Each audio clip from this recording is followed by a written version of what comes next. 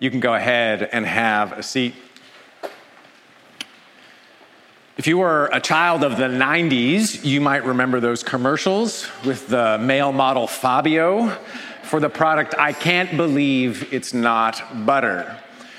That phrase and those ads were very inescapable. The product is still around, but I don't know that the ads are still as popular. A version of that slogan has been running through my mind all week as I have reflected on our gospel reading this morning. If I were to tag this sermon, it wouldn't be butter, of course, but I can't believe it's not bread. Our passage today from John 6 describes how the crowd who had just recently been fed by Jesus at the miracle of the feeding of the 5,000 earlier in the chapter came looking for more, looking for bread. And Jesus' response is, "It's not that bread I'm giving to you." Except where the problem with the product, "I can't believe it's not butter," is, for so many, it is less than what it is replacing, not as good as the real thing, as butter. What Jesus is offering here is so much more, so much better than the crowd can ask or imagine. This morning, it's my conviction that the living God, through the text of the Gospel of John, wants to expand, in a way, our imaginations in terms of who Jesus is and all that God has done and is doing in our lives. To that end, I want to explore our reading, John 6, verses 25 to 40, and group our thinking around two headings. First, seeing the signs, and then second, eating right. So first, seeing the signs, and then second, eating right. Before we jump in, let's pray. Gracious and almighty God, we thank you for the gift of your Spirit, the gift of your word. We thank you that your Spirit inspired John to record these words for us, for your church. And we ask that that same Spirit would now enliven our hearts and our minds to lay hold of the truth of who you are, that these words point to, and empower us to live into the reality that they describe. We ask this in the strong name of Jesus. Amen.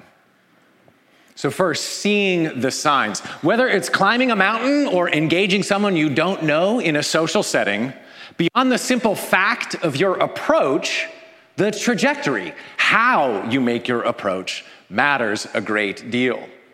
And in John 6 here, the approach of the crowd is all wrong. They come to Jesus, that's good, but they come thinking about him and his actions in a purely limited way. The physical, the material. They come thinking with their stomachs. That informs their approach. This is Jesus' point in verse 26. You're seeking me out, not because you saw the signs I performed, but because you ate the loaves and had your fill. And in part, who could blame them? If you found a vending machine in the desert that dispensed an abundance of fine bread and unlimited fish, wouldn't you want to hold on to that thing, to come back for more? But behind that desire to hold on to the gift of physical bread is this important misunderstanding, a misunderstanding that is repeated often in the Gospel of John, and if we're honest, repeated often in our own lives. That is, the crowd has this singular focus on those things that they can taste, touch, and see.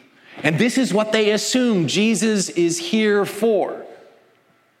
It's not that such a focus is bad or wrong, displeasing to God. It's that it is incomplete. And it causes the crowd, it causes us so often to miss the fullness of who Jesus is. I referred to this story a few years ago, but it so illustrates the point, I couldn't help but do it again. But St. Augustine tells the story of this remarkable and tragic wedding proposal. In some beautiful locale, when conditions were perfect, just right, the man, as would have been custom, puts forward the question of marriage and offers this exquisite ring as a token of his affection. And in bizarre fashion, Augustine describes the would-be fiancé is overcome with emotion, grabs the ring, and runs off extolling its magnificence and splendor, so taken with the beauty of the ring. Augustine suggests a person has wholly missed the point. It is a tragic misunderstanding. Because signs are meant to point away from themselves to something hidden, deeper, greater. The engagement ring, for all its beauty and expense, points to something of much greater value, the love of the lover. And to be fixated on the ring itself is to miss this much greater reality. Do not set your hearts upon the bread, but consider what the bread points to. The language of signs actually appears throughout the Gospel of John. It's there in our reading this morning. Many of Jesus' most miraculous works in the Gospel are characterized as signs. And this is a distinct element of John's story that separates his work from Matthew, Mark, and Luke, the synoptics. It's how Jesus' miraculous deeds are intended to inspire faith, to be signs leading to greater faith. Often in the other Gospels, if you've read them, you'll know that faith precedes the miracles. Think of the woman who touches the hem of Jesus' garment, or the friends in Mark 2 who lower the paralytic. Their faith precedes the wondrous work. But in John's Gospel, faith is the intended result of his works, the signs that he does. In the other Gospels, they write about all kinds of reactions that people have. They're amazed, they're in awe, they're filled with fear or wonder. But in John, the focus is entirely on the response of faith. It's like this light switch. There is either faith or no faith, belief or unbelief. The signs, the works that Jesus does are meant to point to this richer, greater reality, meant to provoke the conviction that he is who he says he is. Notice again in verse 26, Jesus says to the crowd, "You are looking for me not because you saw signs." They did see the signs. They saw the feeding of the 5,000. They are the 5,000. But they did not see what happened as a sign. They saw this remarkable display. They saw their physical needs met. They ate their fill, but they missed the fullness of all that Jesus is and all that he's doing. To see that, you need faith. I want to be careful here. God is not indifferent to physical reality. God is not unconcerned with our physical needs and problems. The whole thrust of the Gospel of John, Jesus' incarnation, becoming the Word made flesh, is that creation matters to God, mattered enough for him to enter into it fully and completely. God cares about world hunger and cancer diagnoses and criminal justice reform, the physical needs of life. Your physical needs matter to God. But the point I want to make is that the fullness of what God is doing in Jesus is so much greater than simply meeting the physical needs that we have.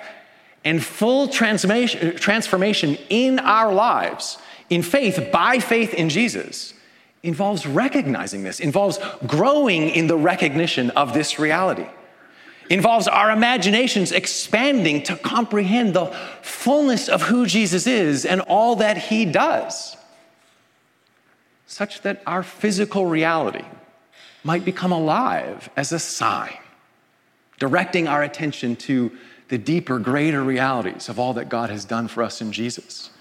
Such that our longings, our hunger, and our desires might become signals to us of our spiritual longings for something transcendent and eternal. And such that the provision for our needs becomes a reminder of all that God is doing. So that every meal we eat or every physical need we see met becomes a foretaste of that feast to come.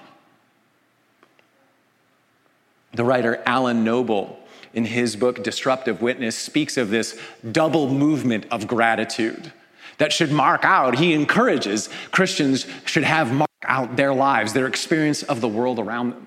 He suggests that whenever we encounter beauty or goodness in the world, we have that amazing meal or we see that remarkable vista, encounter that amazing work of art, there is the God-given enjoyment of the thing, reveling in its beauty, its goodness, its truth.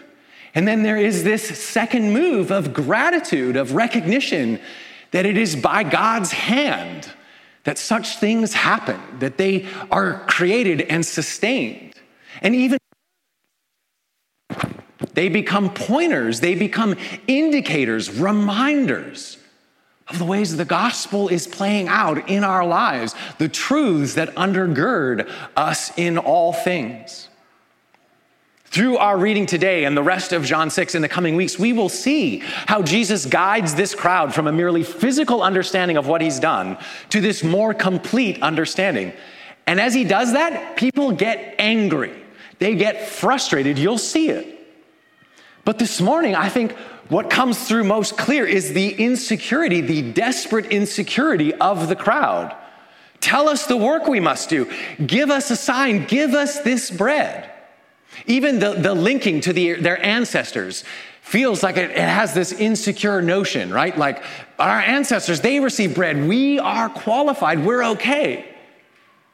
All of this suggests a certain hunger, a certain lack, a certain desperation. If our lives are oriented toward the physical, to what we can taste, touch, and see exclusively, our lives will be marked by a similar insecurity and desperation. Because such things are, as our reading from Isaiah reminds us this morning, finite. They will come to an end. They are incapable of providing the solidity, the security that we need, that we long after. To orient our lives fundamentally toward wealth creation, toward well-being or perpetual youthfulness, toward comfort and security, is to work for food that spoils. Because such things, good as they may be, are fleeting. Changes in circumstances will happen. The world today is grappling with the reality of climate change and all its uncertainty, all its ramifications. In the world, nations are rising and falling. Fortunes are being won and lost. Things that are in place today will not be there tomorrow. If your life is oriented entirely toward the physical well-being and security, you will become a desperate and insecure person. Your physical needs matter to God. Your physical longings are part of who God made you to be. But such things, such needs and longings are best understood as pointers, as signs of a greater and more profound longing. A longing that, when satisfied, can transform the human existence. And that leads us to our second heading: eating right. This past year, some of you may have followed this in the news, there were remarkable protests, angry, many tens of thousands of people protesting in the country of France about a change in the retirement age from 62 to 64. At one point, there was over 10,000 tons of garbage on the streets of France because sanitation workers were protesting the change in their retirement age from 57 to 59.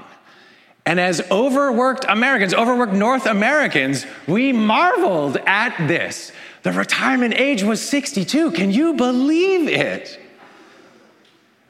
One of the most freeing things that Jesus proclaims here today is that there is only one work to be done.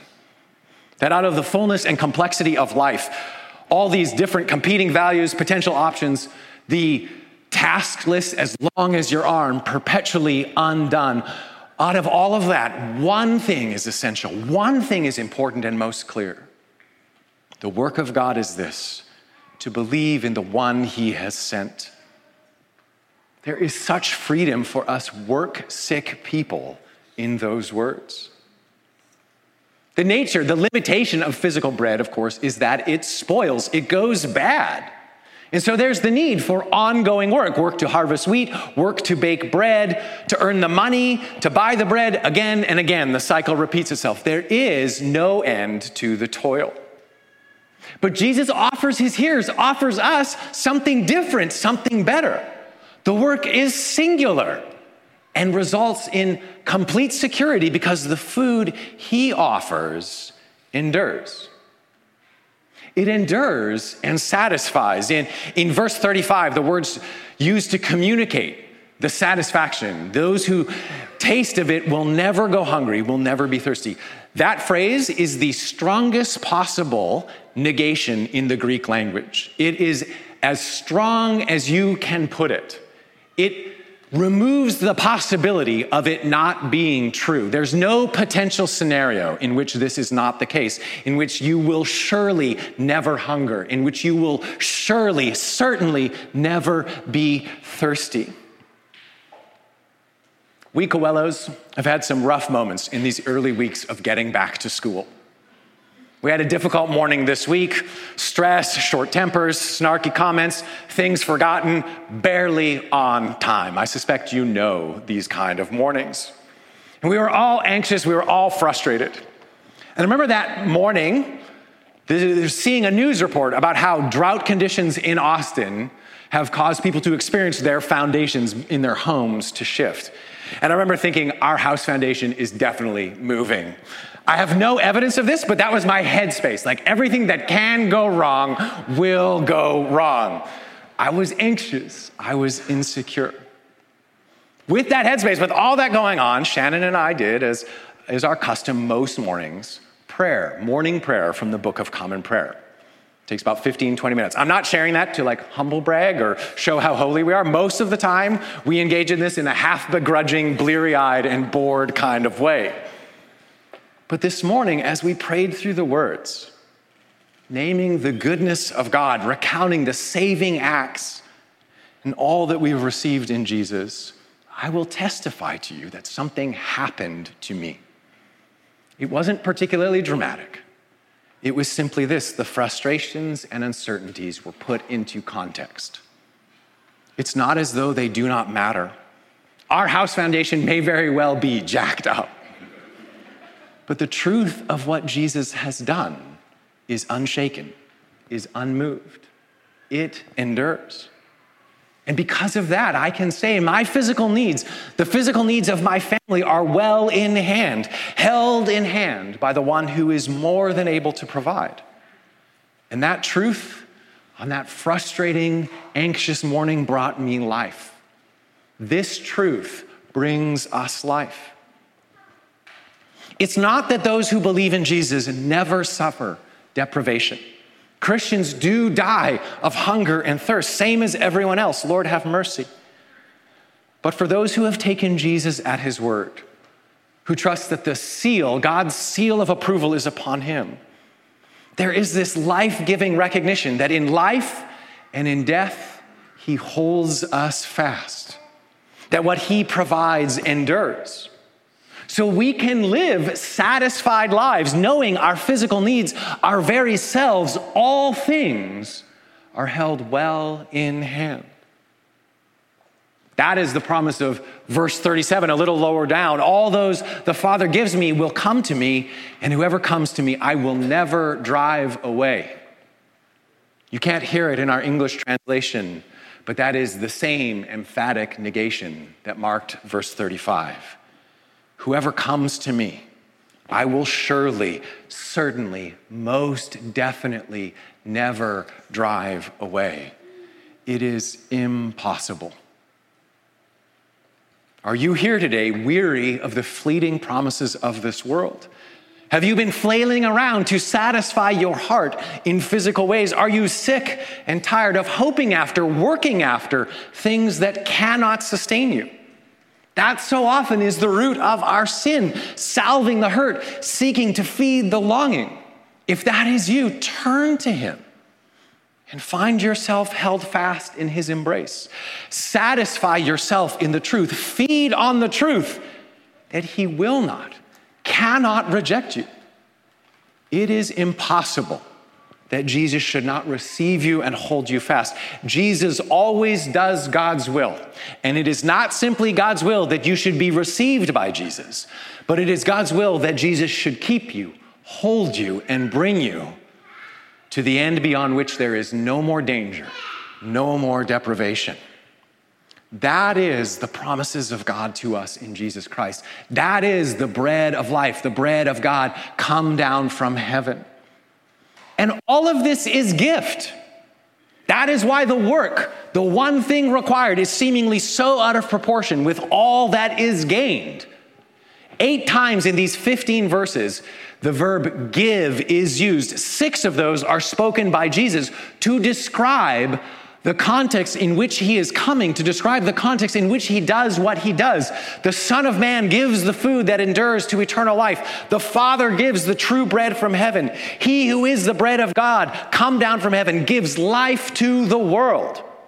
That which will most satisfy you is not earned. It is not wages. It is a gift. Right? The wages of sin is death. You have to work for that. That way of life will work you to the bone. But the gift of God is eternal life. It is an unconditioned gift. The work you have, the only task you have, is to receive it, to lay hold of it, to receive him who is the bread of life, our gift. And to those who do this one work, who receive him, the Father gives, Jesus says, gives now, gives today, and into the future, eternal life. That is a different kind of life of a different order, the unspoiled, enduring life of God. That life which alone endures, that life which alone satisfies, the life that transforms and means in physical plenty and in physical lack, in physical deprivation, in life, in death, we can say, my needs are well in hand. I am secure. Whatever happens, I will be raised on the last day. Do you want to be satisfied and strengthened? Do you want to be freed to, like Jesus says here, make the Father's will your own? Then orient your life around not the meeting of your own physical and material needs, but around the reception of his good gift in Jesus. To do so is to receive eternal life, this qualitative, quantitatively different existence realized today as we receive Jesus as the bread of life, as we draw near in faith. And as we come forward in a few moments in faith, we proclaim in doing so, I can't believe it's not bread. No, he, the bread of life, is so much more. In the name of the Father, the Son, and the Holy Spirit. Amen.